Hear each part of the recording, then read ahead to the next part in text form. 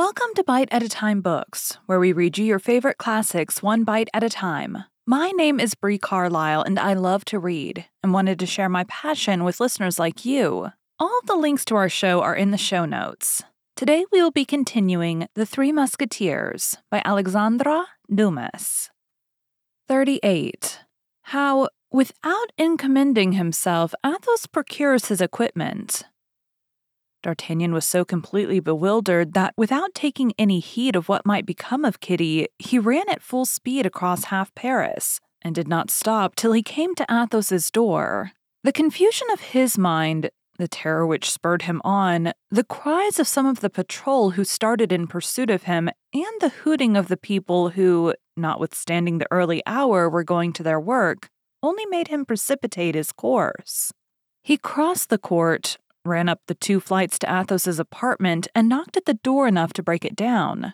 Grimaud came, rubbing his half-open eyes to answer this noisy summons, and D'Artagnan sprang with such violence into the room as nearly to overturn the astonished lackey. In spite of his habitual silence, the poor lad this time found his speech.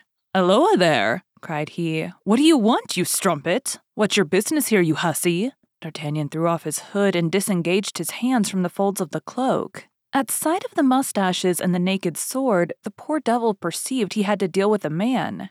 He then concluded it must be an assassin. "Help! Murder! Help!" cried he. "Hold your tongue, you stupid fellow," said the young man. "I am D'Artagnan. Don't you know me? Where is your master?" "You, Monsieur D'Artagnan?" cried Grimaud. "Impossible." "Grimaud," said Athos, coming out of his apartment in a dressing gown. "Grimaud, I thought I heard you permitting yourself to speak." Monsieur, it is—" "Silence!" Grimaud contented himself with pointing D'Artagnan out to his master with his finger. Athos recognized his comrade, and phlegmatic as he was, he burst into a laugh which was quite excused by the strange masquerade before his eyes. Petticoats falling over his shoes, sleeves tucked up, and mustaches stiff with agitation. "Don't laugh, my friend," cried D'Artagnan. "For heaven's sake, don't laugh, for upon my soul, it's no laughing matter." And he pronounced these words with such a solemn air, and with such a real appearance of terror, that Athos eagerly seized his hand, crying, "Are you wounded, my friend? How pale you are!" "No, but I have just met with a terrible adventure. Are you alone, Athos?" "Parbleu, whom do you expect to find with me at this hour?" "Well, well," and D'Artagnan rushed into Athos's chamber. "Come, speak," said the latter, closing the door and bolting it, that they might not be disturbed. "Is the king dead? Have you killed the cardinal? You are quite upset. Come, tell me. I'm dying with curiosity and uneasiness." "Athos," said D'Artagnan, getting rid of his female garments and appearing in his shirt, "prepare yourself to hear an incredible, an unheard-of story." "Well, but put on this dressing gown first," said the musketeer to his friend. D'Artagnan donned the robe as quickly as he could, mistaking one sleeve for the other, so greatly was he still agitated. "Well?" said Athos. "Well," replied D'Artagnan, bending his mouth to Athos's ear and lowering his voice. "My lady is marked with a fleur-de-lis upon her shoulder." "Ah," cried the musketeer, as if he had received a ball in his heart. "Let us see," said D'Artagnan. "Are you sure that the other is dead?" "The other?" said Athos, in so stifled a voice that D'Artagnan scarcely heard him. "Yes, she of whom you told me one day at Amiens." Athos uttered a groan and let his head sink on his hands. "This is a woman of 26 or 28 years. "Fair," said Athos, "is she not?" "Very. Blue and clear eyes, of a strange brilliancy, with black eyelids and eyebrows." "Yes." "Tall, well made." "She has lost a tooth next to the eye tooth on the left." "Yes." "The fleur-de-lis is small, rosy in color, and looks as if efforts had been made to efface it by the application of poultices." "Yes." "But you say she is English." "She is called my lady, but she may be French. Lord de Winter is only her brother-in-law." "I will see her, D'Artagnan." "Beware, Athos, beware. You tried to kill her. She is a woman to return you the like, and not to fail. She will not dare to say anything. That would be to denounce herself. She is capable of anything or everything. Did you ever see her furious?" "No," said Athos. "A tigress, a panther. Ah, my dear Athos, I am greatly afraid I have drawn a terrible vengeance on both of us." D'Artagnan then related all, the mad passion of my lady and her menaces of death. "You are right, and upon my soul I would give my life for a hair," said Athos. "Fortunately, the day after tomorrow we leave Paris. We are going according to all probability to La Rochelle, and once gone, she will follow you to the end of the world, Athos, if she recognizes you. Let her then exhaust her vengeance on me alone. My dear friend, of what consequence is it if she kills me?" said Athos. "Do you, perchance, think I set any great store by life? There is something horribly mysterious under all this, Athos. This woman is one of the cardinal's spies, I am sure of that. In that case, take care. If the cardinal does not hold you in high admiration for the affair of London, he entertains a great hatred for you. But as, considering everything, he cannot accuse you openly, and his hatred must be satisfied, particularly when it's a cardinal's hatred, take care of yourself. If you go out, do not go out alone. When you eat, use every precaution. Mistrust everything, in short, even your own shadow." "Fortunately," said D'Artagnan, "all this will be only necessary till after tomorrow evening, for when once with the army, we shall have, I hope, only men to dread." "In the meantime," said Athos, "I renounce my plan of seclusion, and wherever you go, I will go with you. You must return to the Rue des Fossoyeurs. I will accompany you." "But however near it may be," replied D'Artagnan, "I cannot go thither in this guise." "That's true," said Athos, and he rang the bell. Grimaud entered. Athos made him a sign to go to D'Artagnan's residence and bring back some clothes. Grimaud replied by another sign that he understood perfectly and set off. "All this will not advance your outfit," said Athos, "for, if I am not mistaken, you have left the best of your apparel with my lady, and she will certainly not have the politeness to return it to you. Fortunately, you have the sapphire. The jewel is yours, my dear Athos. Did you not tell me it was a family jewel?" "Yes, my grandfather gave 2,000 crowns for it, as he once told me. It formed part of the nuptial present he made his wife, and it is magnificent. My mother gave it to me, and I, fool as I was, instead of keeping the ring as a holy relic, gave it to this wretch." "Then, my friend, take back this ring to which I see you attach much value." "I take back the ring after it has passed through the hands of that infamous creature? Never. That ring is defiled, D'Artagnan. Sell it, then." "Sell a jewel which came from my mother? I vow I should consider it a profanation." "Pledge it, then. You can borrow at least 1,000 crowns on it. With that sum you can extricate yourself from your present difficulties, and when you are full of money again, you can redeem it, and take it back cleansed from its ancient stains, as it will have passed through the hands of usurers." Athos smiled. "You are a capital companion, D'Artagnan," said he. "Your never-failing cheerfulness raises poor souls in affliction. Well, let us pledge the ring, but upon one condition." "What?" "There shall be 500 crowns for you and 500 crowns for me." "Don't dream it, Athos. I don't need the quarter of such a sum. I, who am still only in the guards, and by selling my saddles I shall procure it. What do I want? A horse for Planchet, that's all. Besides, you forget that I have a ring likewise, to which you attach more value, it seems, than I do to mine. At least, I have thought so."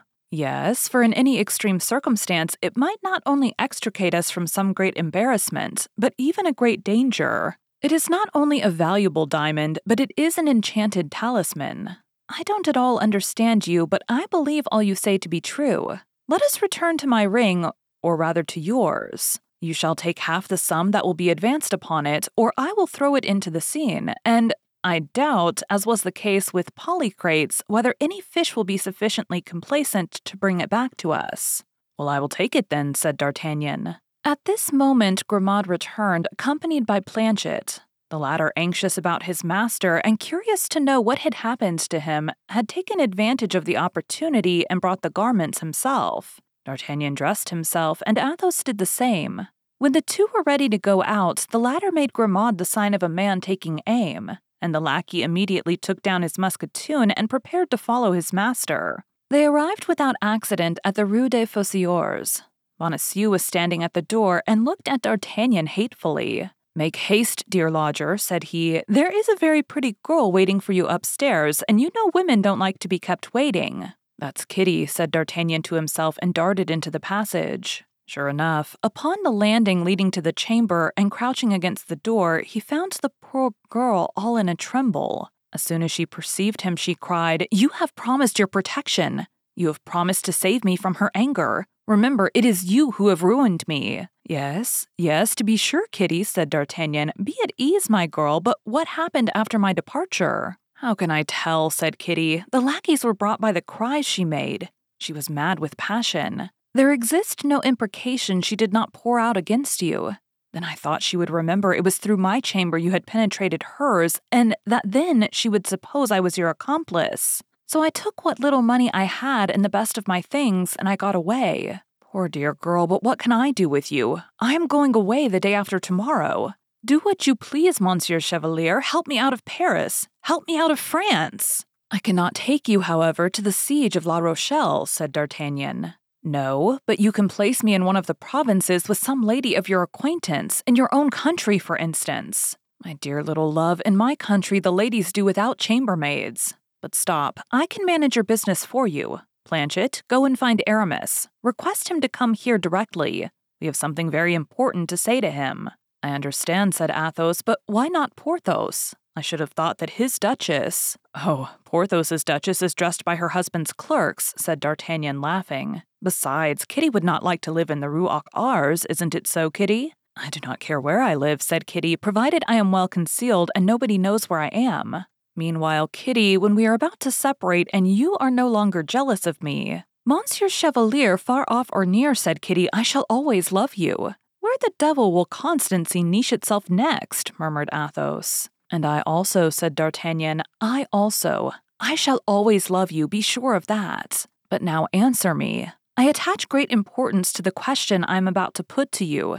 Did you never hear talk of a young woman who was carried off one night? There now, oh, Monsieur Chevalier, do you love that woman still?" No, it is one of my friends who loves her, Monsieur Athos, this gentleman here." "I?" cried Athos, with an accent like that of a man who perceives he is about to tread upon an adder. "You to be sure," said D'Artagnan, pressing Athos's hand. "You know the interest we both take in this poor little Madame Bonacieux. Besides, Kitty will tell nothing. Will you, Kitty? You understand, my dear girl," continued D'Artagnan, "she is the wife of that frightful baboon you saw at the door as you came in. Oh my God, you remind me of my fright. If he should have known me again!" "How? Know you again? Did you ever see that man before?" "He came twice to my lady's." "That's it. About what time?" "Why, about 15 or 18 days ago." "Exactly so." "And yesterday evening he came again." "Yesterday evening?" "Yes, just before you came." "My dear Athos, we are enveloped in a network of spies. And do you believe he knew you again, Kitty? I pulled down my hood as soon as I saw him, but perhaps it was too late. Go down, Athos. He mistrusts you less than me, and see if he be still at his door." Athos went down and returned immediately. "He is gone," said he, "and the house door is shut. He has gone to make his report and to say that all the pigeons are at this moment in the dovecot." "Well then, let us all fly," said Athos, "and leave nobody here but Planchet to bring us news. A minute. Aramis, whom have we sent for?" "That's true," said Athos, "we must wait for Aramis." At that moment, Aramis entered. The matter was all explained to him, and the friends gave him to understand that among all his high connections he must find a place for Kitty. Aramis reflected for a minute and then said, coloring, "Will it be really rendering you a service, D'Artagnan? I shall be grateful to you all my life." "Very well. Madame de Bois Tracy asked me for one of her friends who resides in the provinces, I believe, for a trustworthy maid.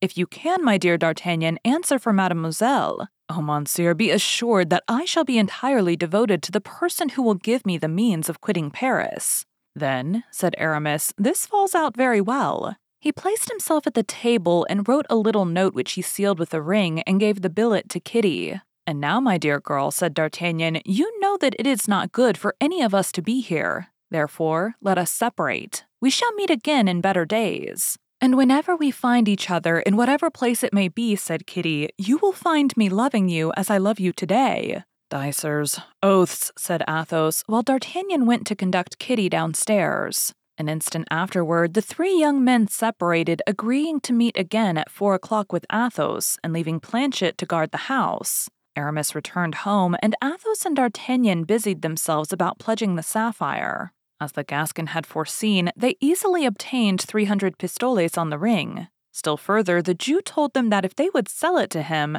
as it would make a magnificent pendant for earrings, He would give 500 pistoles for it. Athos and D'Artagnan, with the activity of 2 soldiers and the knowledge of 2 connoisseurs, hardly required 3 hours to purchase the entire equipment of the musketeer. Besides, Athos was very easy and a noble to his fingers' ends. When a thing suited him, he paid the price demanded without thinking to ask for any abatement. D'Artagnan would have remonstrated at this, but Athos put his hand upon his shoulder with a smile, and D'Artagnan understood that it was all very well for such a little Gascon gentleman as himself to drive a bargain, but not for a man who had the bearing of a prince. The musketeer met with a superb Andalusian horse, black as jet, nostrils of fire, legs clean and elegant, rising 6 years. He examined him and found him sound and without blemish. They asked 1,000 livres for him. He might perhaps have been bought for less, but while D'Artagnan was discussing the price with the dealer, Athos was counting out the money on the table. Grimaud had a stout, short Picard cob which cost 300 livres. But when the saddle and arms for Grimaud were purchased, Athos had not a sou left of his 150 pistoles. D'Artagnan offered his friend a part of his share which he should return when convenient. But Athos only replied to this proposal by shrugging his shoulders. "How much did the Jew say he would give for the sapphire if he purchased it?" said Athos. 500 pistoles. That is to say, 200 more. 100 pistoles for you and 100 pistoles for me. Well now, that would be a real fortune to us, my friend. Let us go back to the Jews again. What? Will you? This ring would certainly only recall very bitter remembrances. Then we shall never be masters of 300 pistoles to redeem it, so that we really should lose 200 pistoles by the bargain. Go and tell him the ring is his, D'Artagnan, and bring back the 200 pistoles with you. Reflect, Athos. Ready money is needful for the present time, and we must learn how to make sacrifices. Go, D'Artagnan, go. Grimaud will accompany you with his musketoon. A half-hour afterward, D'Artagnan returned with the 2,000 livres, and without having met with any accident. It was thus Athos found at home resources which he did not expect.